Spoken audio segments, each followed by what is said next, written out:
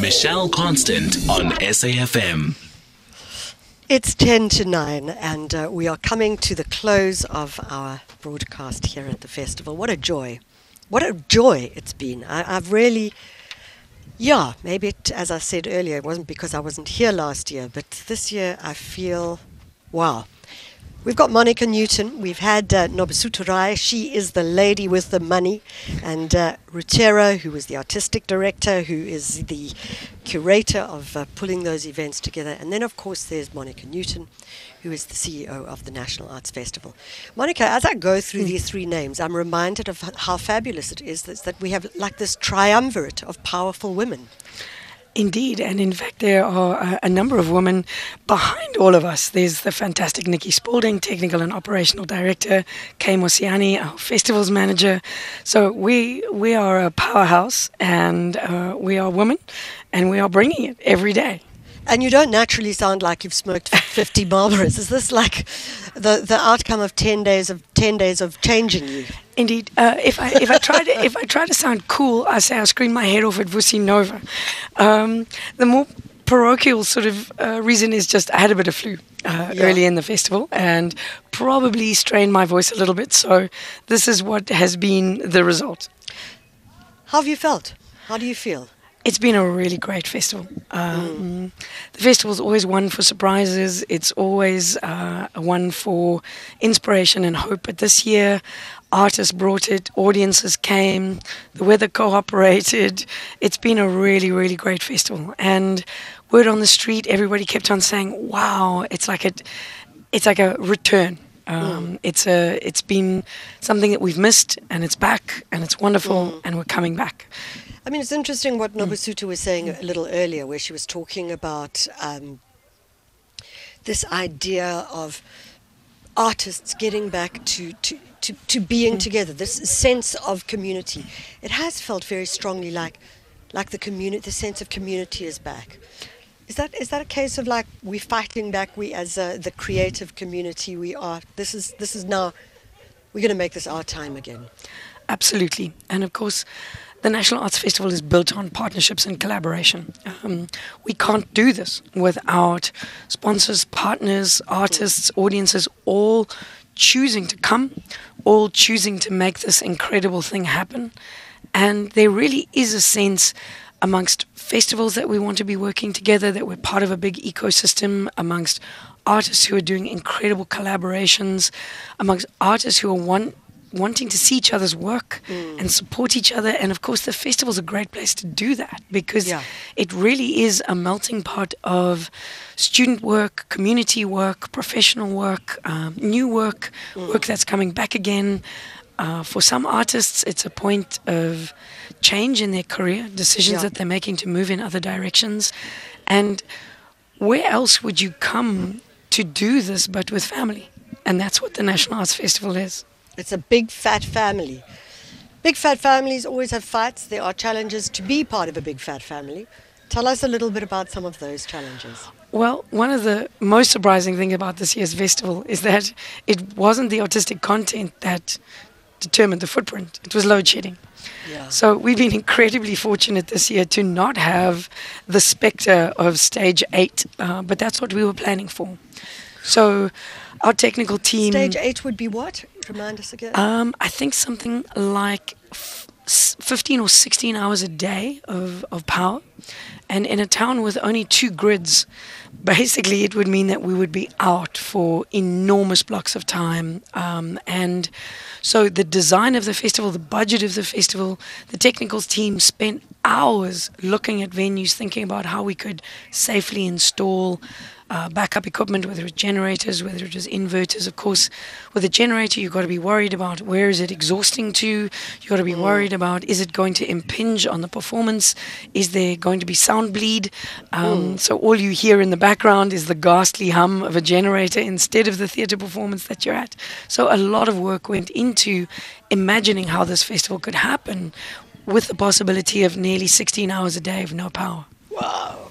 You know, I mean, it's interesting because one of the shows I saw, the actors, we had load shedding in the middle of it, but they handled it with such grace. So they paused, they waited, And then they took us back a few lines and then carried on again. And once the lights came up with the generator, and I just thought, wow, I hate thinking that we're resilient, but man, these guys the show goes on, but they do it with beauty, where it becomes the performance in itself. What an incredible way of kind of indicating just how South Africans are choosing to find a way. Yeah. Choosing to not lose hope. Choosing to continue to do what they love and believe in regardless of the circumstance. And that's courage. Yeah. That's something more than resilience. That's courage. Yeah. Monica, not only are you having to deal with power outages, water issues in the town of Makhanda. Is this a town or a city? It's a city, actually. It's a city. Yeah. Sorry, I just had a moment of thought there. But you have to think of it conversely or inversely in terms of the accommodation. Do you have accommodation which has power, backup power, which has backup water? That's another challenge people forget that you have to deal with as well. Absolutely. The festival is a big thing that happens in a small place. It's a fundamentally space and place-based event. You can't have a festival of this size unless you have different kinds of accommodation in town, unless the accommodation is available, unless you have a way of communicating regularly with your restaurants, accommodation facilities, hospitality, of course the city. If there's a leak, we need to have plumbers and electricians on 24-hour call. We need to have traffic management 24 hours a day.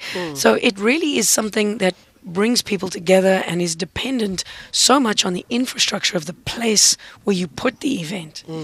And this town in particular has been fortunate to almost grow up with the festival of 49 years. So it's become used to it.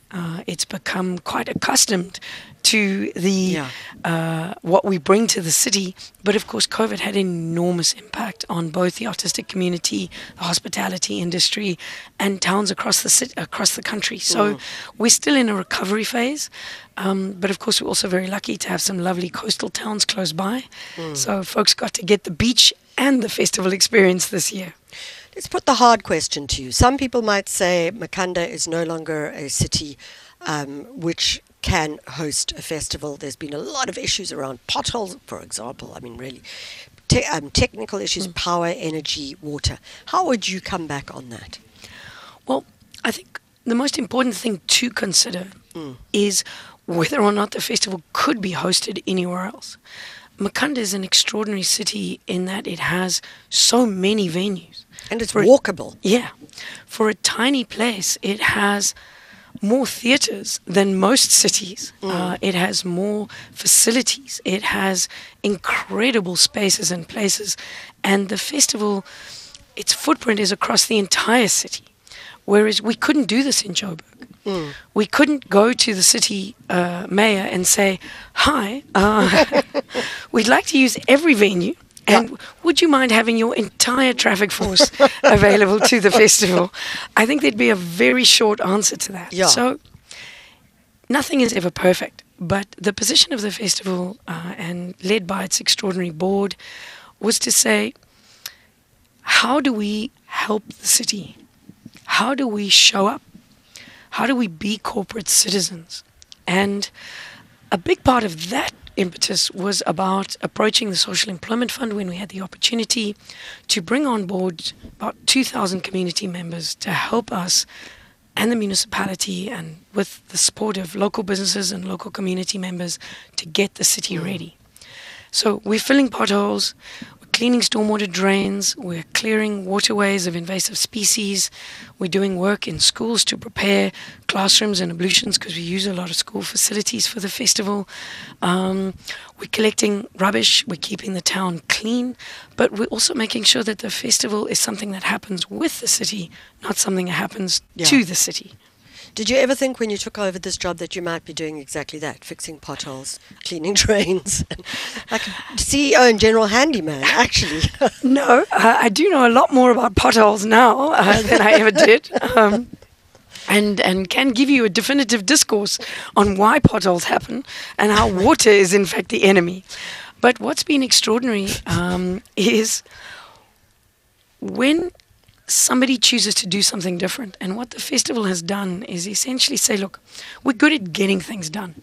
And we're good at getting things done under incredibly complex and difficult circumstances. And we are presented every year with the opportunity to do something that we've never done before. So when we all step into the road and stop fighting about who caused the pothole and who should have fixed the pothole and actually fix the pothole, it's amazing how the conversation changes. So we stepped into the road, looked at the pothole and went, goodness, we're a national arts festival. We have no idea how to fix a pothole. But you can do a whole comedy act about it, according to Rob Van Vuren and Conrad Carr. Well, anything to feed satire. But we found Specification Innovation, which is a local company that's developed a particular methodology and product that actually is designed to fix potholes in Makhanda. So we said, hello, we've never met before. Let's do this together. And slowly but surely, community members, local businesses, school boards, universities, and everybody has come on board to say, okay, let's make this work together. The city has provided both equipment and materials. We're working together in a variety of different ways. And slowly but surely, illegal dump sites, which have been the subject of tens of interdicts and contempt of court statements, etc., are getting cleared. Wow. So sometimes when we choose to do something different happens. Yeah. You ask a different question, you might get a different answer. Monica, you say it all with a big smile on your face, but I know it's been extremely, extremely tough for you. Next year is 50. What, if you have to say one word you want 50 to be? Easier. That would be lovely, but I'm told that that's never possible. One of the wonderful things about the festival is that conversation changes. So we stepped into the road, looked at the pothole and went, goodness, we're a national arts festival. We have no idea how to fix a pothole. But you can do a whole comedy act about it, according to Rob Van Vuren and Conrad Carr. Well, anything to feed satire. But we found Specification Innovation, which is a local company that's developed a particular methodology and product that actually is designed to fix potholes in Makhanda. So we said, hello, we've never met before. Let's do this together. And slowly but surely, community members, local businesses, school boards, universities, and everybody has come on board to say, okay, let's make this work together. The city has provided both equipment and materials. We're working together in a variety of different ways. And slowly but surely, illegal dump sites, which have been the subject of tens of interdicts and contempt of court statements, etc., are getting cleared. Wow. So sometimes when we choose to do something different happens. Yeah. You ask a different question, you might get a different answer. Monica, you say it all with a big smile on your face, but I know it's been extremely, extremely tough for you. Next year is 50. What, if you have to say one word you want 50 to be? Easier. That would be lovely, but I'm told that that's never possible. One of the wonderful things about the festival is that former CEO Tony Lancaster and wonderful board members have been around for a long time, and I'm reliably informed that it doesn't get any easier. But what I would hope that 50 brings is renewal. Right. When you're 50 years old, you need to stop and think, and it's an opportunity to reshape, reform, redo, and renew. Hope you get the time to rethink. Monica, thank you so much for joining us. Guess what? It's 10 o'clock. It's time for the news, which means it's no longer good morning. It is now goodbye.